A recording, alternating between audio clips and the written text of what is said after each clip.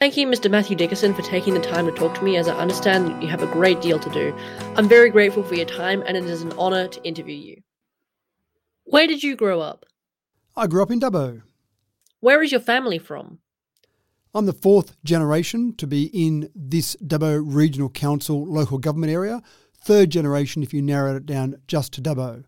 On my father's side, the first generation in this area was someone who settled in then known as Ironbark, now known as Stewarttown, which is on the Sydney side of Wellington, very small village there.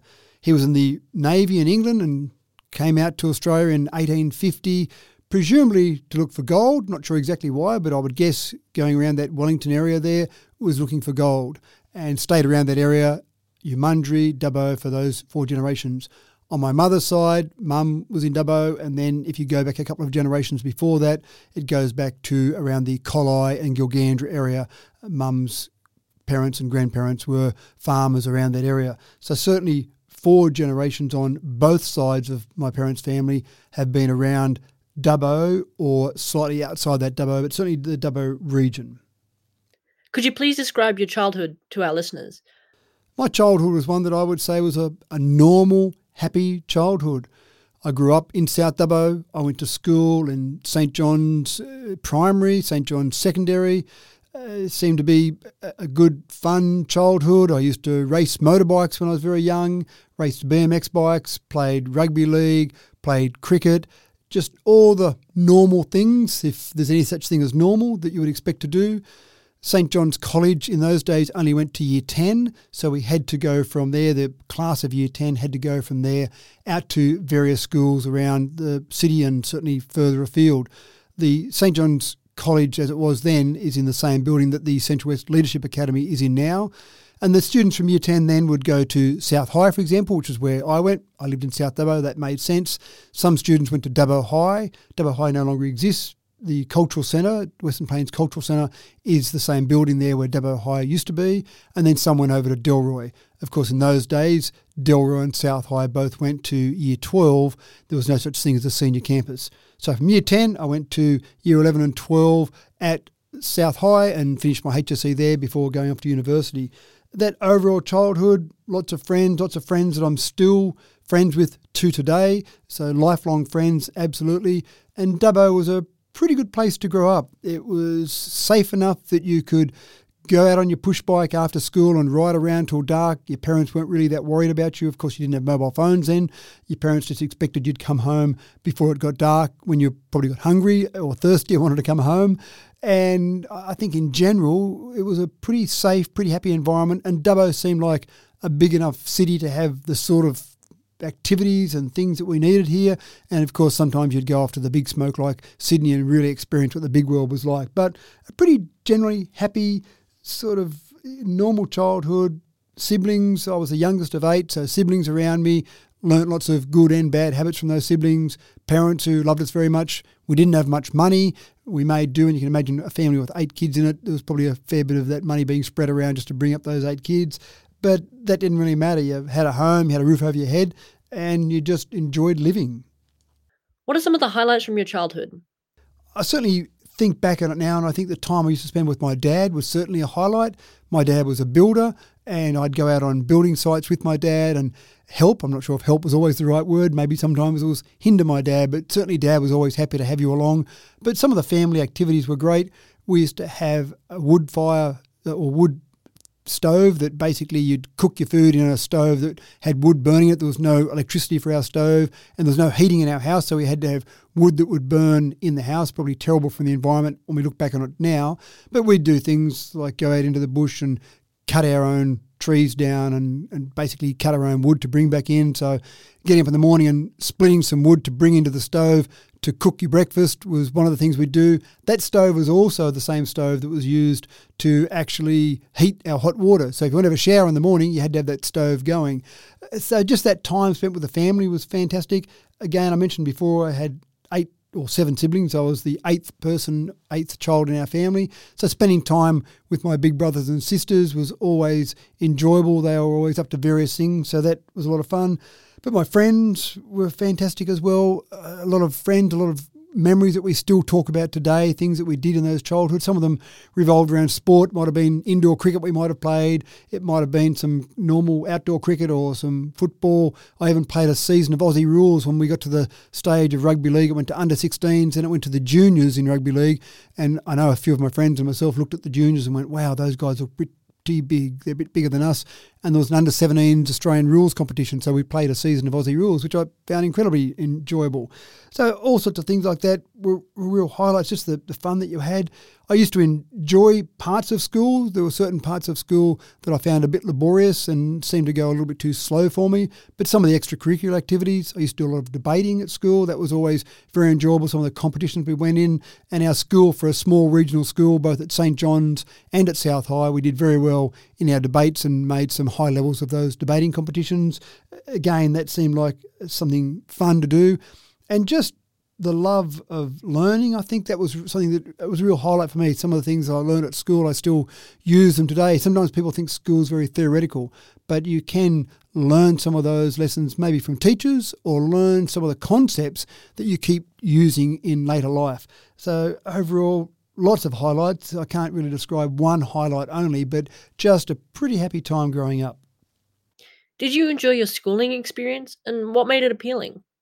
I was a little bit mixed with my enjoyment of school. There were some areas that I really loved. I really loved my mathematics. I loved my physics. I did 4-unit mathematics in the HSC. I did 2-unit physics, which was all you could do in those days. Unfortunately, would have loved to have done more of that.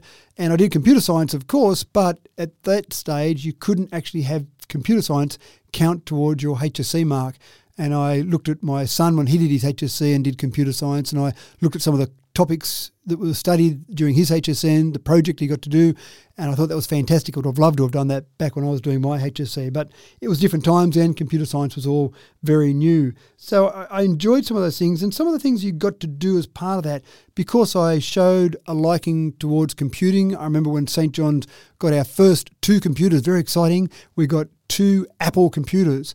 And within a few days, I remember being able to program those computers. I wrote a database that then the entire student database was written, or I wrote the database, but entered all the information for that database into that database. That was kind of my job. Now, I'm sure the teachers were quite happy to remove that particular task from themselves, but I loved it. I enjoyed it and loved doing those sort of things. So to me, there were some of those things that I found very enjoyable. And just the curiosity, I think the curious nature that I had, I think that made certain parts of school very appealing.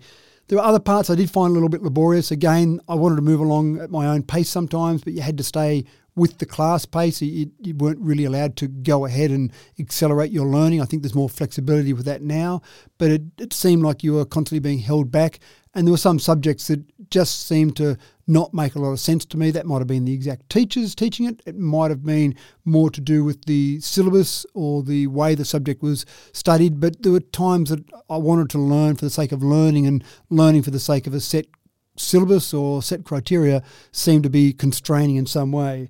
But I think it certainly was an enjoyable experience overall. A couple of frustrations along the way, but that's life. You need to take up those little things that are good and the things that are bad and have an experience out of that. What was your favourite aspect of high school? I really think the thing that I loved most about school was the curiosity. I loved the idea of learning new things. I loved the idea of going back and looking at the history of science and the way certain discoveries were made. I remember the plum pudding model of the atom, and we all laughed in class when the science teacher told us about the plum pudding model of the atom, and the teacher stopped us and said, just remember, when this model was the model of the atom, it was the latest, most advanced thinking of the time. You're using the knowledge we have 100 years later to laugh at the premium science of the day.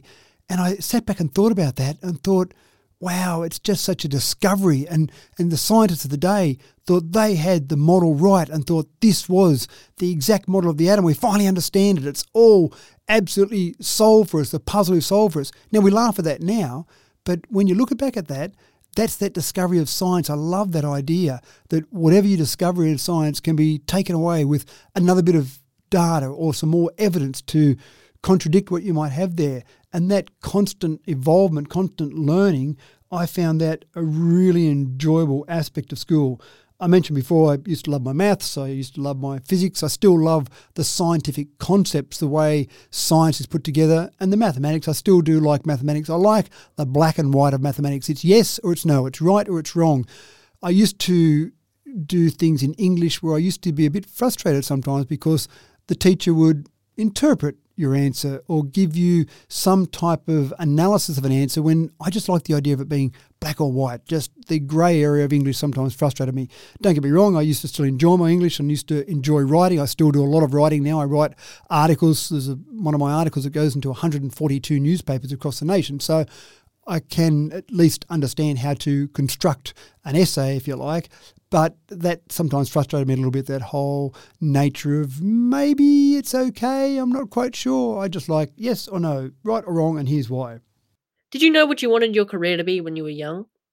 No, I didn't really know what I wanted it to be. I know I enjoyed those hard sciences, the physics and the maths. I know I enjoyed those. So when I went off to university, I studied science, not really knowing where I wanted to go or what I wanted to do. And certainly I enjoyed computer science at university. It was very theoretical, what we studied in computer science, but it gave you this really solid background on computing so that when I did start some of my technology businesses and computer businesses, that background, that grounding that I had, I think gave me more of that information and background knowledge to allow me to be better with the simple things at the front end rather than having no understanding of that background and that back end. I think I always like to create things. I started my first business when I was in year 7 at school. I came up with an idea, started doing some things and realised that I was doing it quite well and people wanted to pay me money, so I kept doing it. And that was just a simple business in screen printing T-shirts, but I was doing designs, screen printing them for myself initially, and then some friends said, "That's a really cool shirt. Where can I buy one of those?" And I'd say, "Well, you can't because I made it." "Wow, you made it.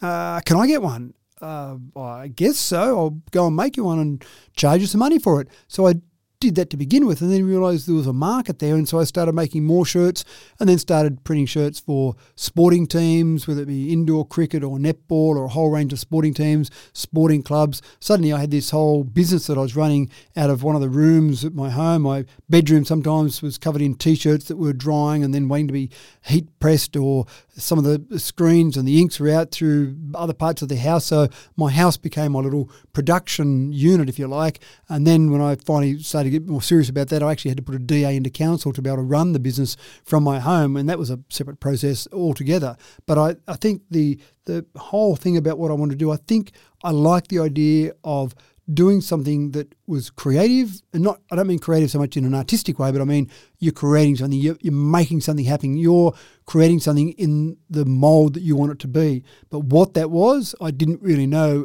And one of the things that's been good about that is it's allowed me to be flexible as different things have happened.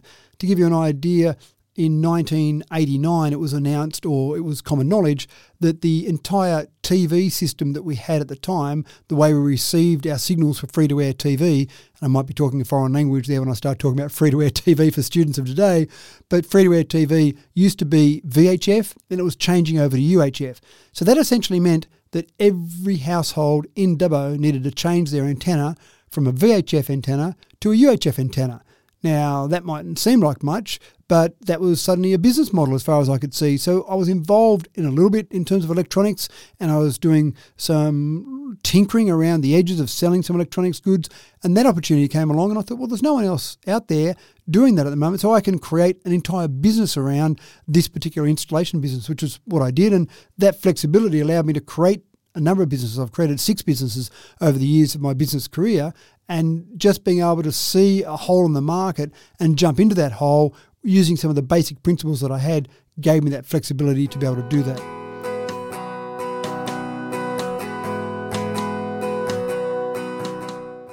Why is local government important? I have this firm belief that local government is the closest level of government to the people. You've got state government, obviously, you've got federal government, and then local government. Federal government really deals with large issues, and representatives of federal government, there's 150 in the House of Reps across the nation, have got huge areas to cover, and it's hard for them to be really close to the ground and know exactly what's going on. State government is certainly a little bit smaller than federal, but still it's very hard for state government representatives to be on the ground and be able to really be aware of what's happening. What I've really enjoyed about local government over the years I've been involved with local government is that you are close to the people.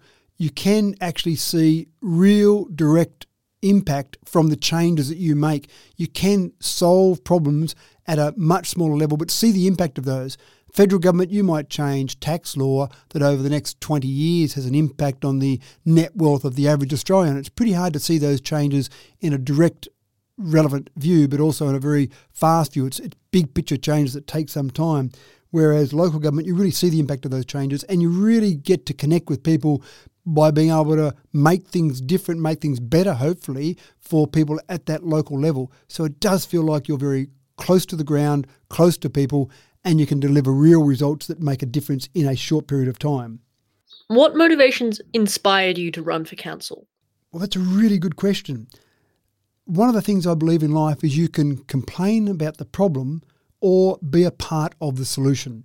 And if I go back in time a little bit, around 2003, we just had our fourth child. My wife and myself had 4 children at that stage, and my businesses were going well. I'd already had a few businesses I'd started over the years. I'd sold a couple off. Everything was going along quite well.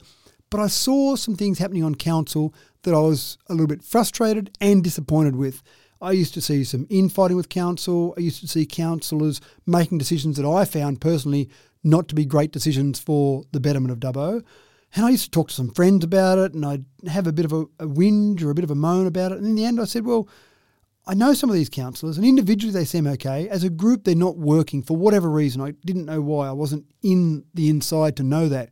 But I thought I can complain about this all day long, or if I think I can do it better, then I should put my hand up and try and do it better. So when I first stood for council, it was because I thought I could be part of the solution. So I put my hand up at the elections in 2004. I was lucky enough to be elected. The next year I was elected to deputy mayor, and then by 2011 I was the mayor and spent 5 years as the mayor. In 2016, unfortunately, we had an amalgamation, which I fought hard against. The state government went ahead with about 30 amalgamations across the state. Very disappointing. But that was the end of council. One day I was the mayor, one day we had council in Dubbo and Wellington had their council, and the next day there was a signature on a piece of paper and that was it. The 2 councils no longer existed. There was one council. The group of councillors and the 2 mayors no longer existed. There was an administrator put in to control all of that area. And that was disappointing, and certainly the community, I think, was disappointed, and I personally was disappointed. We sat around and talked to some of the other councillors. I had a little dinner that I organised with councillors from both Wellington and Dubbo, and there were a few tears shed and a bit of disappointment, but we moved on with our lives. And so I did that. I moved on. I went back to one of my businesses, started working in there, did some things with my wife, my kids that I'd been probably too busy to do, and spent some time reconnecting there. And as far as I was concerned, that was the end of my council career. The council election in 2017 I decided not to stand for because I'd had my time in council, I'd put an effort in, and I thought that was time to move on and let someone else take over and let them be in charge and hopefully put a great effort in the way that I did. And what we've seen over the last 4 years has been very, very disappointing, and I still wasn't convinced at the beginning of last year when the elections were going to be held in 2020 to stand for council.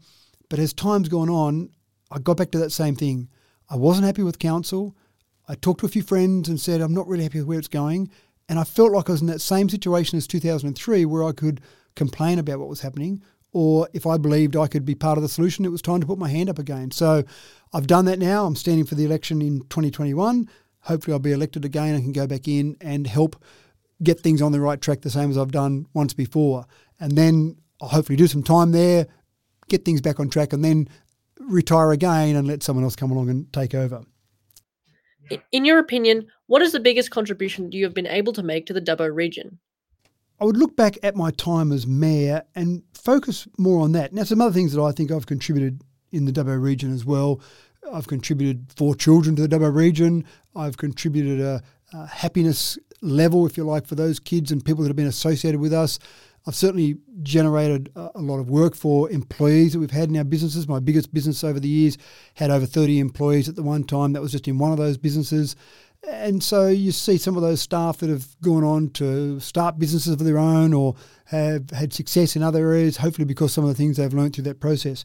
But if I ignore all that for the moment and really just focus on my time in council, there are a few things that I would pick on.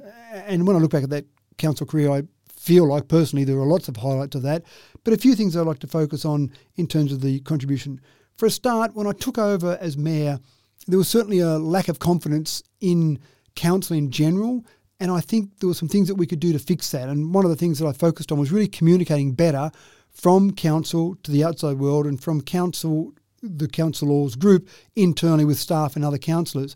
And just by changing some of those things, before I became mayor, the community needs survey that we had gave a councillor approval rating or satisfaction rating of 40%. By the time I'd been mayor for 2 years, that had gone to almost 70%, and the next survey came out at 70%. So councillor satisfaction rating in the community was at 70%, which I think is a very high number for an approval for anything in a political realm, because there are winners and losers sometimes in a political landscape.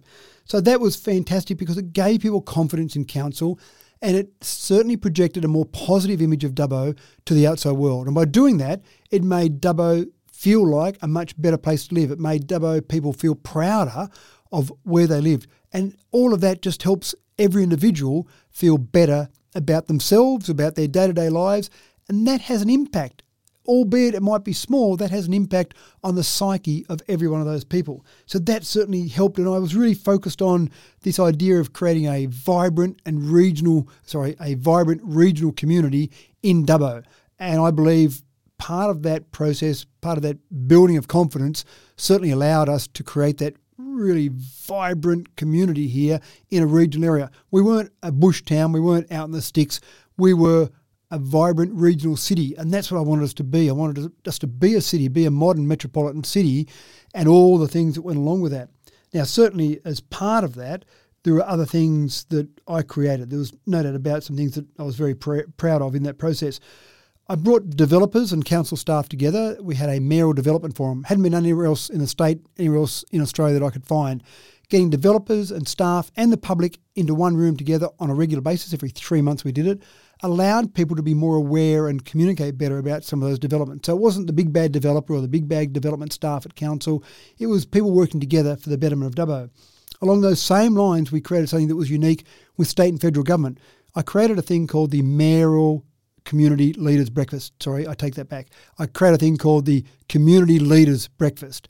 And what we did with that was every 3 months again, we had the state member for Dubbo, the federal member for the area from Parks, but obviously was the representative for Dubbo, and the mayor and councillors. And we just set up a barbecue somewhere in the city, whether it be at the Rotunda or in Victoria Park, and we invited the public to come along. And the idea was that all three levels of government were standing there side by side to talk to the community about whatever their problems were. We could not find anywhere else in this nation that did that. And other places in other areas tried to do it, but they could never get all three levels on board to talk and have those regular meetings. So I think that was a really positive thing. I certainly introduced a local purchasing policy so that we didn't have a local purchasing policy. We should be looking after our own local businesses first, in my opinion. Tour to Orock was an event I created to raise money for Macquarie Homestay. That's now over $500,000 of money we've raised for Macquarie Homestay. I created the Evo Cities mountain bike series. At the time when that was created, it was the richest mountain bike series in the nation. So lots of these things helped promote Dubbo as a really fantastic place to be and to live. I became chairman of Evo Cities. Evo Cities existed before I became mayor. I was certainly on council when we created Evo Cities, which was a marketing concept for 7 inland regional cities. But I became chairman of that and really pushed that, and we were getting fantastic numbers of people who were moving out of Sydney, out to regional areas, including Dubbo, and Dubbo was the number one Evo City. And one of the other things that I did was I created a scheme for solar panels that gave people in Dubbo an incentive to put solar panels on the roof of their house. And then we became, as a result of that, a couple of years down the track, we became the number one solar panel connector, rooftop solar panel connector in the nation. 2830 was per capita the number one postcode connector of rooftop solar, which again is fantastic for a whole range of reasons. Lots of things, hopefully, that I've contributed there. Biggest seems like singular, but I've listed off a few things there, and I apologise for that, but there are lots of things I get excited about when I look back at some of those things. What are some of the big challenges facing Dubbo today, and how do you plan to solve them? Well, unfortunately, one of the things that I see in Dubbo today is one of the problems that I saw in Dubbo in 2003, which is a lot of infighting at council, a lot of headlines around council for the wrong reasons. We want the headlines and the front pages to be how wonderful Dubbo is and why people are moving here, and some great stories from individuals in Dubbo achieving fantastic things. Unfortunately, the front page seems to have been soaked up with a whole range of dramas that I won't go into in detail. So I think that is a huge challenge that affects the confidence of people living here. People don't want to live in a town or a city where they feel like it's not a great place to live. And from outside, people don't want to invest or don't want to move to somewhere where they feel like there's lots of internal troubles. They'll go somewhere else where it all looks a bit rosier. My plan to solve them is really the same plan as I've had back in 2011 when I became mayor and back in 2004 when I first got on council. Let's make sure we gel together much better as a unit. Let's make sure we are really focused on the betterment of Dubbo, not any personal processes that we might have in place that we might be trying to gain things for ourselves. Make sure we communicate. Communication is really the key to so many things. If we can communicate better, whether we agree or we disagree, the communication is key. And I remember some people used to come along and see me when I was mayor, and we'd be talking about a certain decision of council, and I'd explain to them the decision that was made by council and explain why that decision was made. And you couldn't always get people happy because some people had a decision that went the opposite way of the way they wanted. But I always felt gratified when someone would say to me, I don't like the decision you've made, I don't agree with the decision you've made, but I understand why you've made that decision. So you can't expect everyone to agree with you on everything you do. But if people understand, if we've communicated effectively why we've done something, then at least people can understand. And I think that gives people confidence. So it's really about getting back to that open communication, the transparency, and giving people confidence in where we live. That's absolutely vital to being part of a wonderful, vibrant city. What is your vision of Dubbo's future? I've said it a few times and I go back to that same thing. I want to create this vibrant regional community. We have so many advantages over metropolitan areas. Our short commute to work, our better lifestyle, our cleaner air to breathe. You can go for a bike ride in safe places like Trackaryley, go out and have a run and feel like you're not going to get knocked over by busy traffic. There are so many wonderful things about where we live. And on top of all of that, we've got this wonderful, happy attitude from people in general. And there's a poem that I've written, which I'll send through to Mandy. I wrote about Dubbo many years ago, and it really focuses on lots of the wonderful things we've got in Dubbo. But the most important thing is just the happiness level of people here. The community spirit that we have here is absolutely fantastic. So if we can bottle all that up and let people know about that, I think we've got a really bright future for Dubbo and Wellington.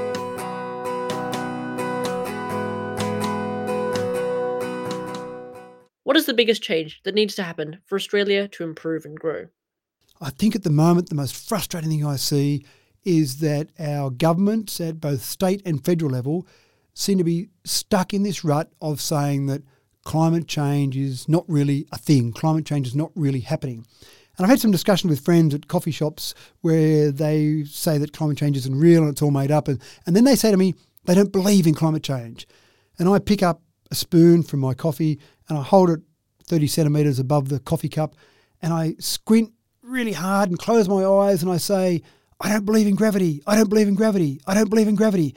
And I drop my spoon and it hits the table. And I look at my friend and I say, gee, I didn't believe in gravity. So how come that spoon fell and hit the cup? And of course, my friend, who's a climate change denier in this example, says, oh, well, that's a bit different to climate change. You know, we've got to work out some other way of explaining what's going on. Well, the science is there. It's to me, you go through scientific processes and we've arrived at a conclusion. And until we've got something else that proves it wrong, that is the current state of our knowledge. And so Australia has to accept that. We can no longer keep leaving our heads stuck in the sand, or in most cases stuck in a hole that was left by some coal mining. And we are making money out of coal mining at the moment. The big argument put forward by government constantly is we've got coal mining and that's our economic future. But unfortunately, if you keep digging up stuff and keep digging up stuff and keep digging up stuff, you get to the bottom of the hole. And if we get to the bottom of that hole, what do we do then? Or if we keep digging up stuff and people don't want to buy that stuff anymore, which is going to happen, then what do we do? So I think the governments at the moment are just not planning for the next stage. Sure, we're making money out of coal today, but what's next? It's not going to be there forever. Whichever way you look at it, whether it's by world demand, whether it's by climate change, or whether it's because we run out of coal to dig up, you need something to go to next. So for Australia to change, we need to accept that climate change is caused by us. and then accept that we've need to make change and look at our transition plan. Where do we go to next?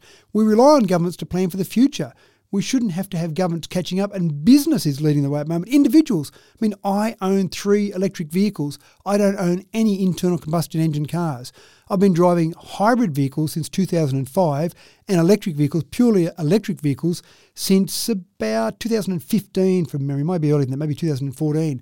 So I've made the move. I've got 10 kilowatts of solar panels on the roof of my house. I put LED lights throughout my house 10 years ago. Individuals, businesses are making the changes. Government is holding people back. So for us to really improve and grow, that is the single biggest factor that we need to get our governments to realise and make changes going forward. Thank you for this opportunity. What I will do is I'll finish off, I mentioned before a poem that I wrote about Dubbo many years ago. In fact, this poem came about very early in my time as mayor.